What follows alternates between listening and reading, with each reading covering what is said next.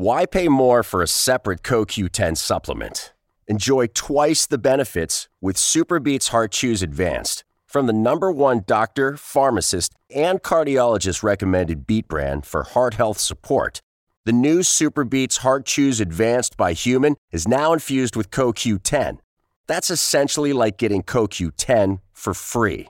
Our powerful blend of beetroot, grapeseed extract, and CoQ10 ingredients support nitric oxide production, healthy blood pressure, healthy CoQ10 levels, and heart-healthy energy with 2 tasty chews a day.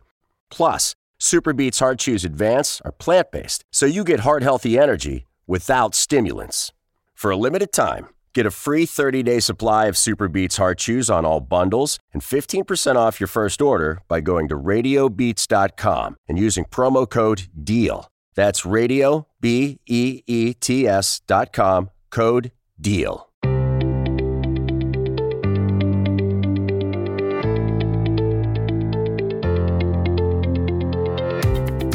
I'm Danny J. And I'm Jill Coleman. Welcome to the Best Life Podcast. Here we talk about everything from success, money, relationships, and entrepreneurship to productivity, honest communication, positive psychology, and how to cultivate an abundance mindset. Make money, travel the world, deepen your relationships, live full out. This is the best life.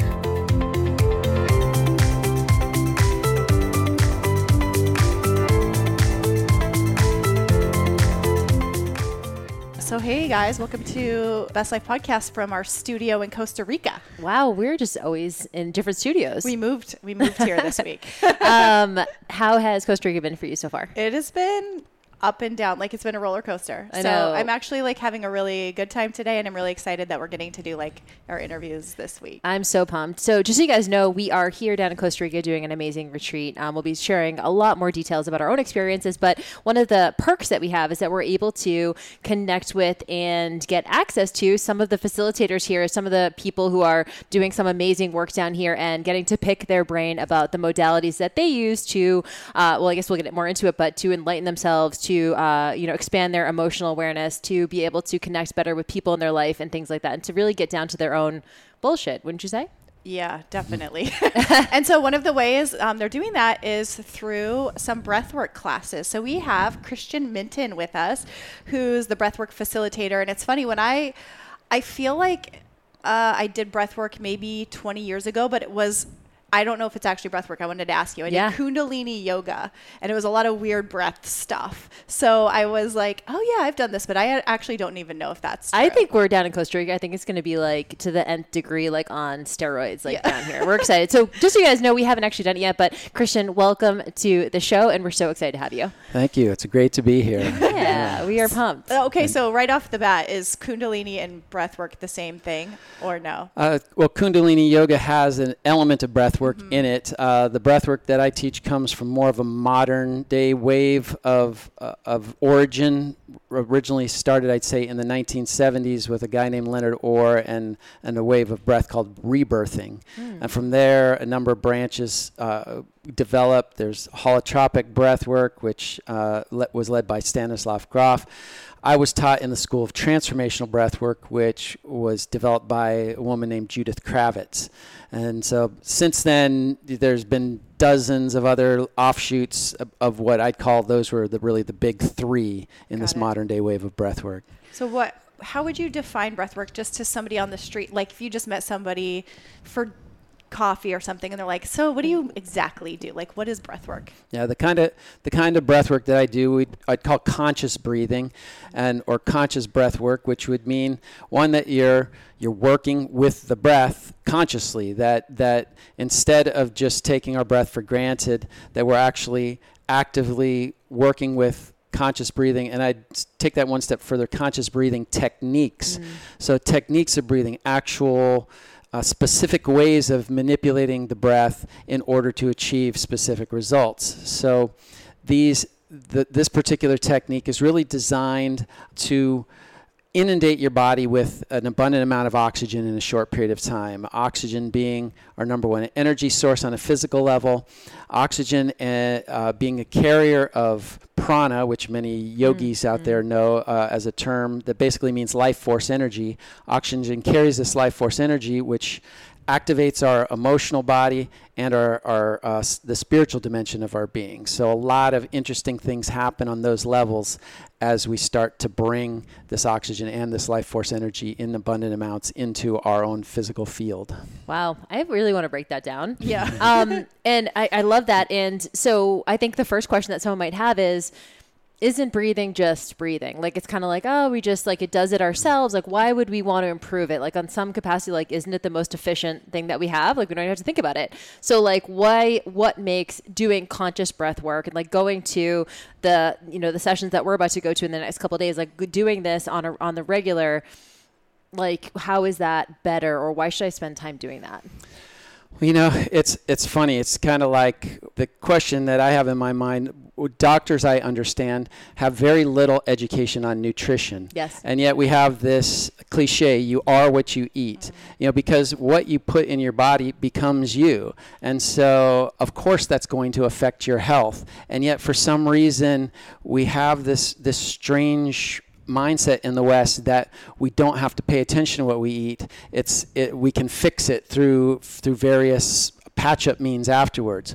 So the same thing with our breathing. It's interesting because when we were born into this world, the first thing we do is take a breath. But usually it's because somebody hangs us upside down, slaps us on our butt, starts us crying. We start breathing. As long as it's actually going, they're saying, okay, he or she is good to go, hands it to the nurse to get cleaned up. And that's about the last we ever think. It's this function that is automatic. And so we don't notice it until it's dysfunctional. Maybe. Right. Exactly. And you can't breathe it. You've got only a few minutes to fix that shit. Well, that's right. But as long as we're breathing, we think it's keeping us alive. It's the function of breathing, like probably the number one function of breathing is that it keeps us alive. And because that's a pretty big reason to function, we think, all right, as long as it's keeping us alive, it's good.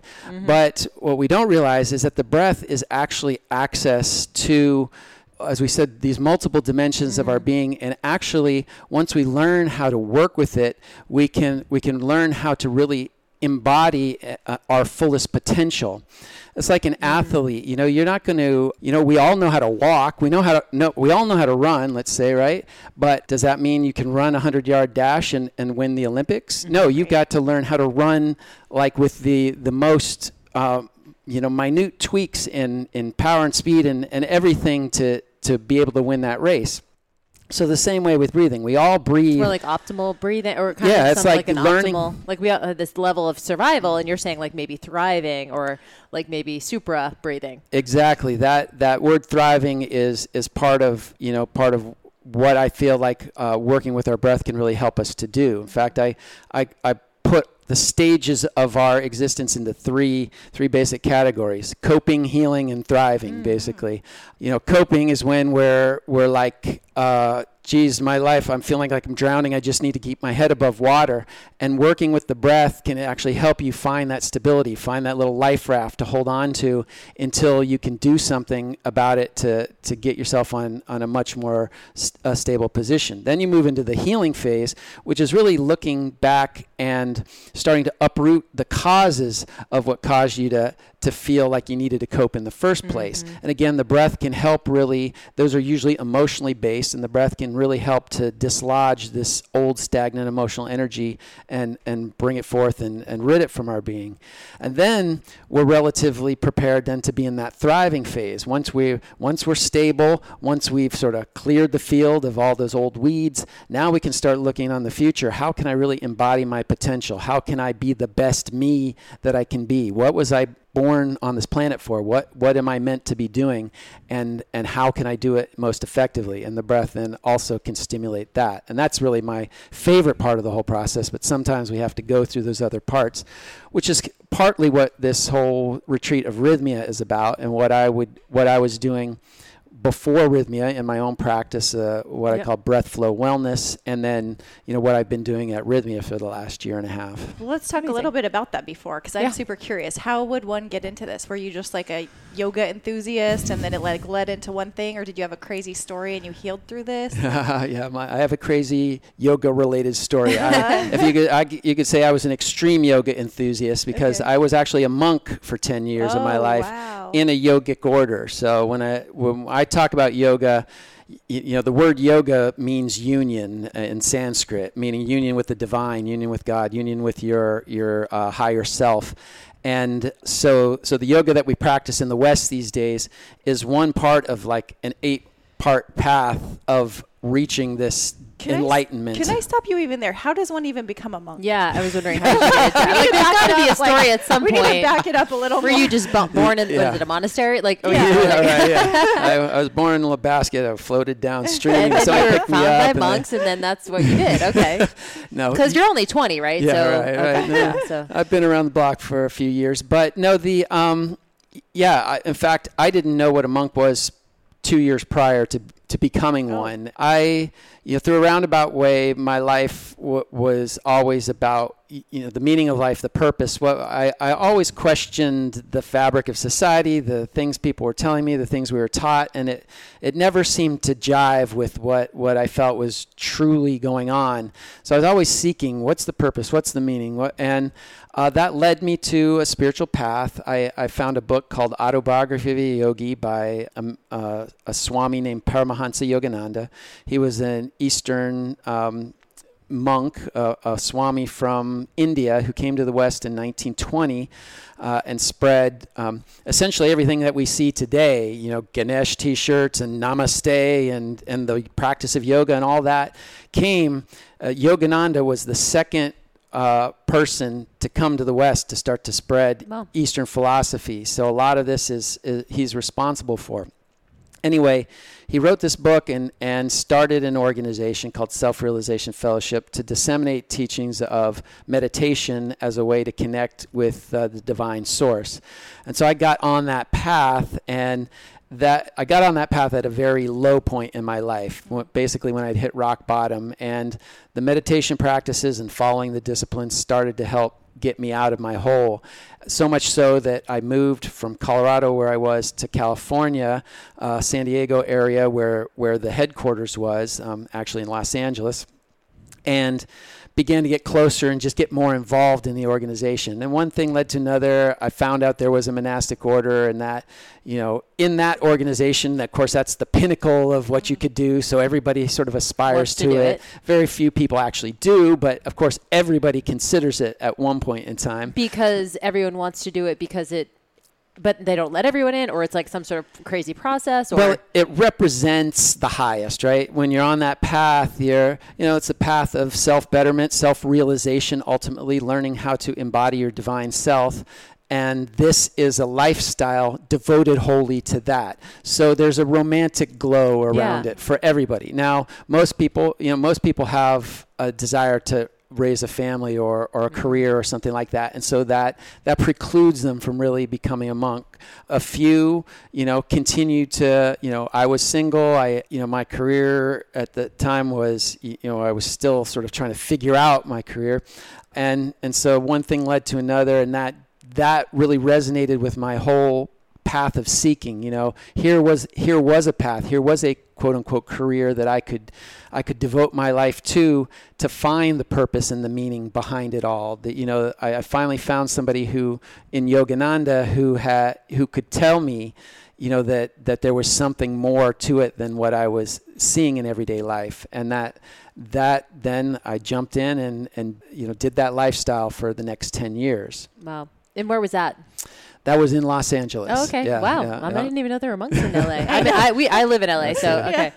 I was a Hollywood monk. So what kind of changes were you seeing? So you said you were at rock bottom, which I kind of want to know what rock bottom means to you, and then what were the changes you started to see when you were going through this new lifestyle? Yeah, rock bottom, and that relates to a lot of people who come here to Rhythmia too, because they've hit bottom in one way or another. For me, it was I grew up in a military family and was very emotionally unexpressive. We were very stoic mentality and very, like a lot of, talked with other military families, there's a surface level of everything's okay. And it probably goes beyond the military too. But, to the public, you have to put on that happy face. But underneath, there's a lot of angst and a different emotional stuff going on. But I wasn't able to express that. It wasn't very appropriate to express it. And as a result, I also developed a dysfunction for being able to express. So all this stored emotional garbage just piles up. And as I like to quote the psychotherapist Sigmund Freud, he says, unexpressed emotions never die. They just reemerge in darker and uglier ways. So essentially that what happened to me, and the darker and uglier ways that they emerged for me was moods. Like I just get into these very dark moods. I was very withdrawn, very much a loner.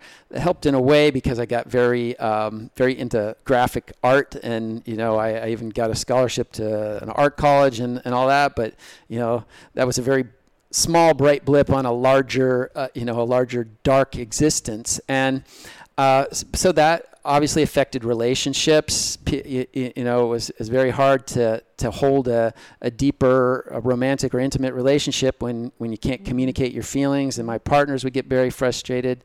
The only way they could get any expression out of me was to nag me until I'd finally break down. And of course, then I'm miserable and they're miserable, but at least, they got something out of me there. Yep. Part of that, that pain of holding on to all that emotions, then you're looking for ways to numb yourself. So I did that largely through drugs, smoking a lot of marijuana and alcohol. And the worst, where it sort of came all to a head was I was in a job at the time, and I was called into the office one day, and they sat me down and said, we're going to have to lay you off. We're going to let you go. And, when I inquired why and wanted a deeper understanding of that, it came out that they really felt like I wasn't a team player, that because I wasn't very communicative, they didn't see any contribution that I was really giving, right? And I wasn't able to really defend my contribution because, again, I was compromised in the way that I was expressing myself. One of the things that we talk about sorry to cut you off because this is so good, but I'm interested before we move on, why do you think you said military family, which I think is a little bit, it's like kind of a blanket statement, but what exactly, looking back now, having the knowledge that you have now, what was it? Because we talk a lot about honest communication and very open, honest communication, even scary communication on the podcast. What do you think you were the most scared of? Looking back, the reason why you couldn't say the words or why that you couldn't express yourself, were you scared of the response? Were you scared of not getting the love that you needed? What exactly do you think it was? Or was it just you didn't think of it? It's funny. I do, I'm a public speaker as well, or have done much more of that before I came to Rhythmia. And I do this talk on which I call Big Boys Don't Cry. And, I sort of open that with a vivid memory I had where I was on the floor crying about 4 or 5 years old. And my father comes over to me and says, "You want to cry? I'll give you something to cry about." And, raises his hand up in the air. And I'm like, holy crap, I'm about to get swatted. I get up and ran down the hallway into the bathroom as fast as I could. I locked the bathroom door and, just cried there on the bathroom floor. And he comes banging on the door trying to get in, and he's like, "Big boys don't cry." And, finally gets disgusted and walks away.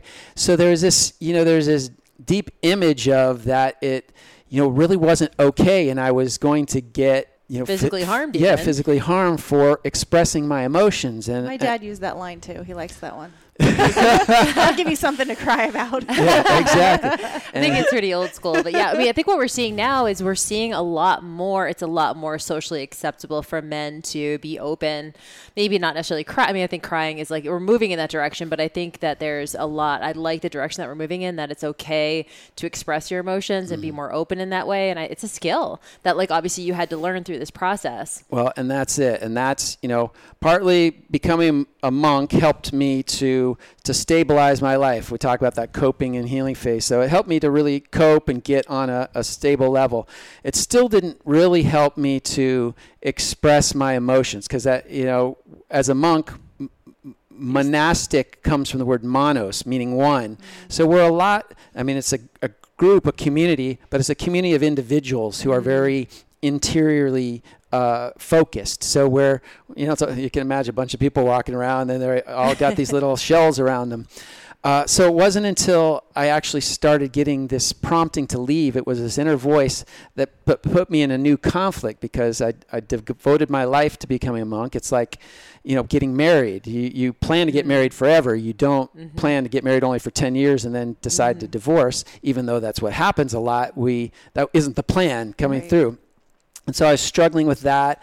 And, there's if anybody's gotten a divorce or moved out of their hometown or quit their job, all three of those were part of this whole package. There's a lot of anxiety and stress and self-doubt and emotions that come up. And I was, again, having trouble dealing with these when one of my monastic buddies said, hey, I learned about this thing called breathwork, and I think you'd be really into it. And he's kind of this guy who's always on the cutting edge of stuff. So, long story short, I snuck away to a little retreat that did this breath work, and it opened me up to my emotions. It helped me to recognize that I had them and start to identify them, which may sound crazy to some people, but for somebody who'd never been doing that, it was a big revelation. Then it gave me a safe container, a safe place, again, like Rhythmia does, for the expression of my emotions, that I could actually start working with them without feeling like I was going to get hit or whatever. And then ultimately, it was a process that started to help me integrate that emotional energy, meaning start to dredge up the old stagnant stored stuff that Freud said just comes out in darker and uglier ways, offload that, say, all right, let's clean the closets and put new stuff in there, clothes I'm going to wear, things that make me feel good, rather than all that stuff that I've been holding on to forever that doesn't make me feel good.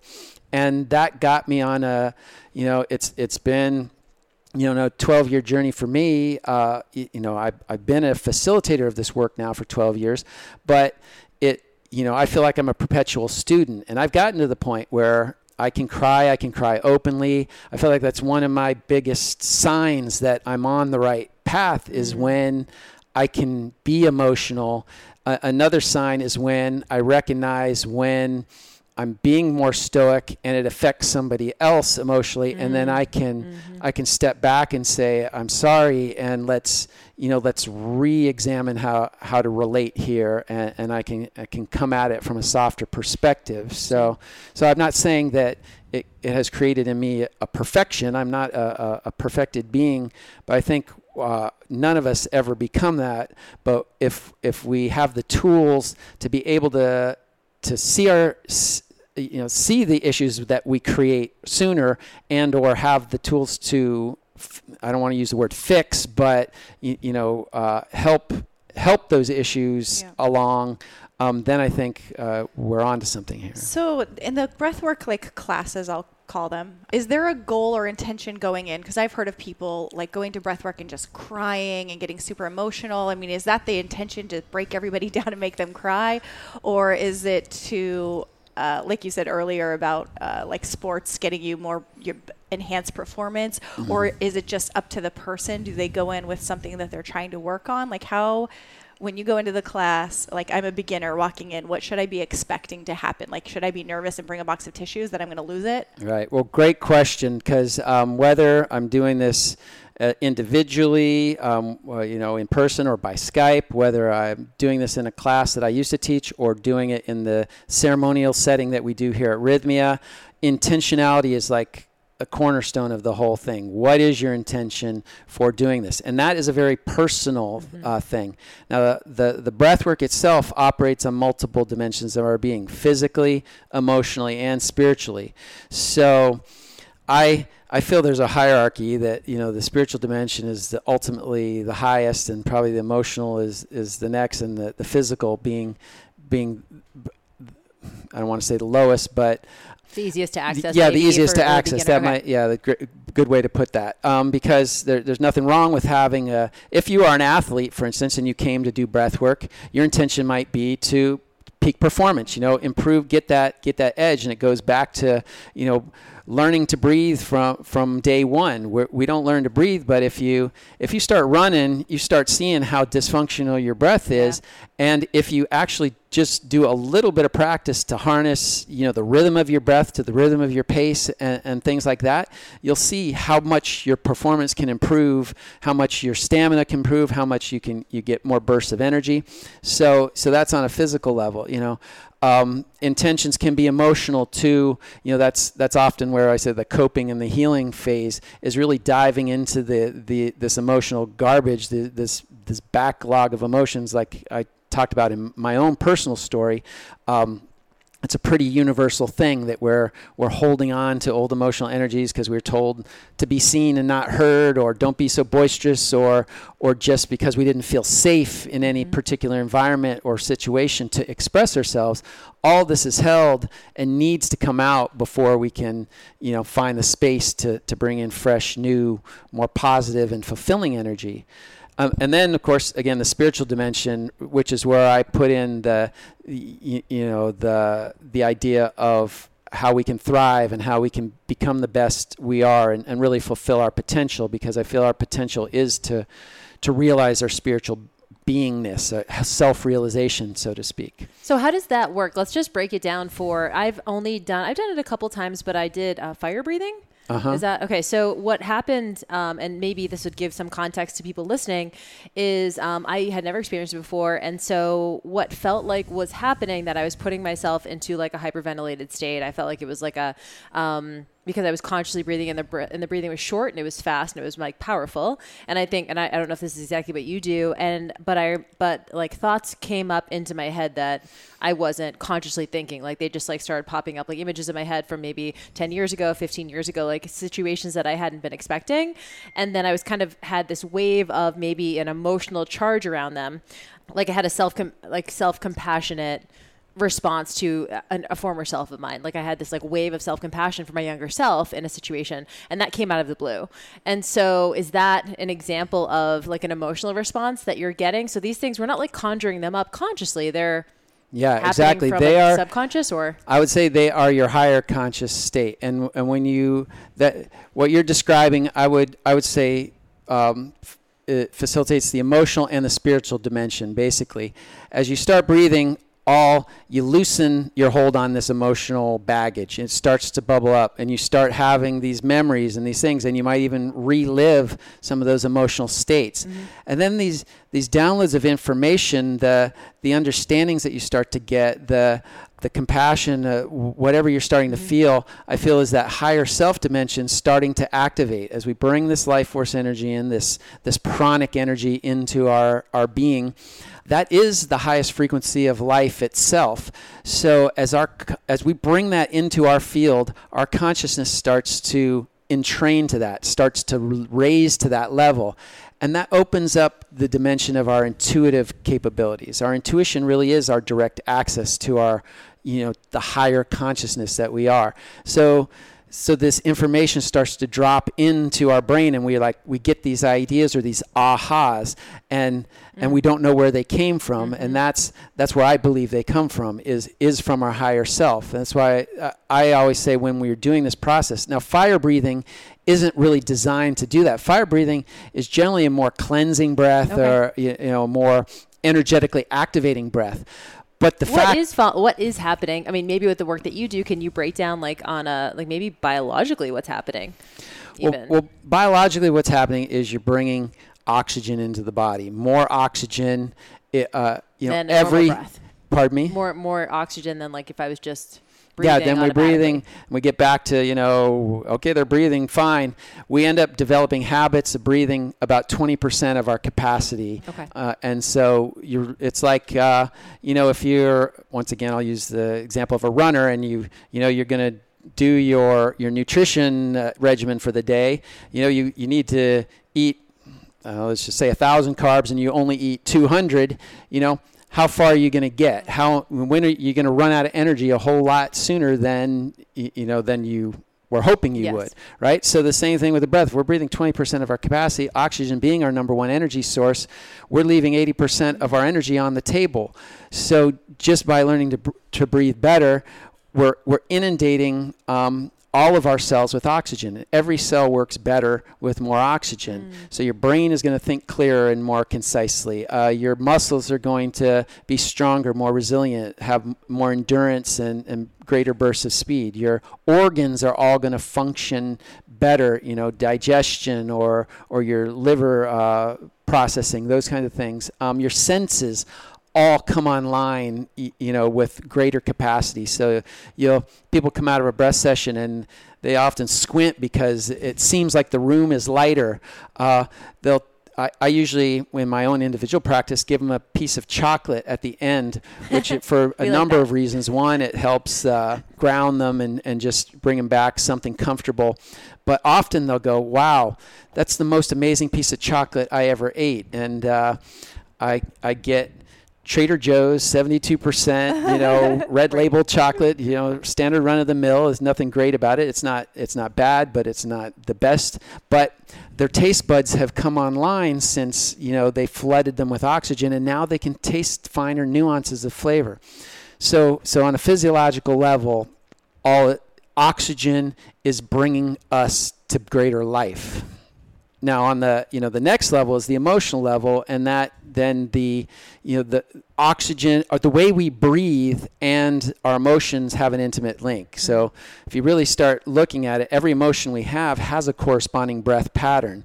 And so if you want to induce chronic stress or anxiety in your life, which a lot of people actually have, stop breathing or breathe very shallow. Got it. And this is exactly what's happening. I mean, people are suffering from chronic stress and anxiety, and I would dare say not because there's a lot of stressors, like there used to be the saber-toothed tigers at every corner or rock you had to look around, but that we've habituated ourselves to a form of breathing which stimulates this response. It's a back and forth relationship. Stress and anxiety cause you to breathe shallower or not breathe at all, but breathing shallow or not breathing at all also causes stress and anxiety. Now, the good news is that's also true with the kind of breath patterns that are that create more harmonious emotions like happiness, peace, joy, love.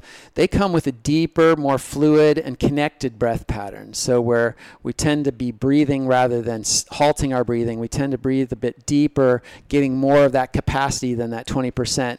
And we breathe more relaxed when we're not so tense. And this is exactly the form that I teach within this breathwork process. So we're breathing for an hour at a slightly accelerated pace, but using these elements, what I call full, free, flowing breathing. Full, deep breaths, free meaning relaxed and easy, and flowing meaning connected and continuous breathing. And that breath induces happiness, it induces relaxation, it induces peace and feelings of love. So you can actually habituate yourself to a general state of relaxation as opposed to a general state of constant anxiety. And this is the process of learning good habits of breathing rather than poor habits of breathing. So what would be if someone lives, I don't know, say they live in the States and they're like, cool, I have 3 kids, I don't know if I can deal with this. I don't know. This seems really like a lot, but I do want to be able to slowly start adopting this practice in some way, shape or form into my hectic lifestyle. What is the best, I can't go to Rhythmia. I can't, I can't become a monk. How do I, start logistically getting the benefits of something like this in a way that works with my hectic lifestyle?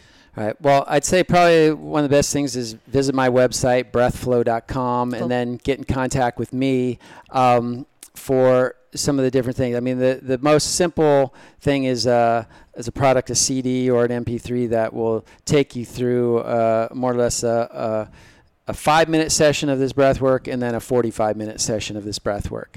Just since we've been talking, I've noticed I keep taking deep breaths. I'm like, oh, I don't breathe. I know, I'm holding my breath the whole time. Just the awareness that we're having this conversation. I'm like, oh gosh, I gotta work on this. And that's one of the best things. After somebody's had a breath session, that's the first thing they start to recognize is when you're not breathing.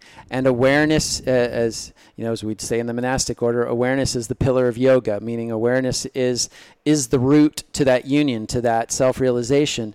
it's the first step is becoming aware, because now you can choose to do something about it. Before, we're just unconsciously, as they say, unconsciously at the mercy incompetent. of just life stressors, right? We don't really have any way to cope with them. So come to my website, breathflow.com, and that's one. The next level would be to get an individual session. With me, probably people would have to do it through Skype, which is an equally valid way to have a personal breath session. You could let me know where you're from in the area, and I could let you know if I know of any facilitators that you could personally see. Plug into group type of sessions, that are relatively inexpensive if they're going on in your area. And then, the next steps would be to look out for the schedule events where I'm having like a longer weekend or week-long type of group event that goes deep and intensive. I'd say that's really the pinnacle experience. And of course, that's what we offer here at Rhythmia Breathwork, though, with, the other elements of the program that we have. So would someone get benefit from similar to meditation, maybe? Would they get benefit of, I don't know, maybe taking 10 minutes out in the morning and doing breath work on their own to set the tone for the day? It sounds like what you describe as breath work, and I'm excited because we haven't gone yet. So but I'm hoping that these questions are representative of maybe the ones the listeners might have. It sounds very meditative, and I know there's a lot of research on like meditation kind of grounding you and feeling grateful and reducing anxiety and stuff. It sounds like it's just a form of meditation. Would that be useful for them? So that is one of the common misconceptions? I'd say I call it a partial misconception. When somebody is saying breath work, what are we going to do? They're typically used to going to yoga and doing alternate nostril breathing or a little bit of fire breathing or breathing in Shavasana, which is very relaxing and all that. This breath work is an activating breath, though. It's a breath. I'd say its primary merit is this ability to integrate emotional energies. I distinguish this from meditation in this way because meditation, and I learned this from being, in a meditative order for 10 years of 4.5 hours a day of meditating, recognizing that meditation, as simple as it seems, actually presumes that you've taken care of a lot of this, what I call lower level stuff, like this emotional integration work. So if you aren't emotionally stable and you sit down and try to meditate, most of the time what you're meditating on is your bad emotions, like, I really got to get back at that guy, or, or just trying to calm the mind. I wish I could just stop thinking about this problem or this thing at work. So what breathwork itself is different than meditation. It's a much more active process. It's a little bit less disciplined, meaning you don't have to stand so still and rigid and control the mind like you'd need to in meditation. So it appeals to a lot of people in that way. But it will first, release some of those emotions. And sometimes that can be it can look on the surface like a very chaotic experience. And that's why I caution people not to necessarily go for a deep, long, hour-long session all by themselves at first. I'd recommend doing it with somebody who knows what they're doing, who knows how to facilitate the process exactly. Because not that there's ever inherently anything dangerous about breathing. I mean, breathing is life itself. But when you start activating that life force energy, you want to make sure you don't have any negative. Well, it's bringing your body, emotion, and spiritual being back into balance. And sometimes balance means first doing house cleaning before you can set the picture straight and and have everything look nice and remodeled and all that, right? You got to clear out the garbage first, and that garbage clearing is dirty work. Nobody likes to get their hands dirty, and sometimes you're raising the dust and you're coughing and sneezing and all that. This is all metaphors for the emotions that come up, and you're in your sadness, you're in your anger, you're in your darkness, and sometimes it doesn't feel good because frankly, that's why we stuff those emotions in the first place. But again, as Freud said, if you don't express them, they're going to come out some other way. So I've learned through the hard way that the only way out of your emotions is to go through them. And I found that breath work is like the best, easiest, most gentle way to do this process, to get rid of these emotional energies. And you really get more bang for your buck, because if you were to do it on your own, it would just take, as much longer. time as it took to stuff those emotions. Yeah. It takes about that much time to get rid of them.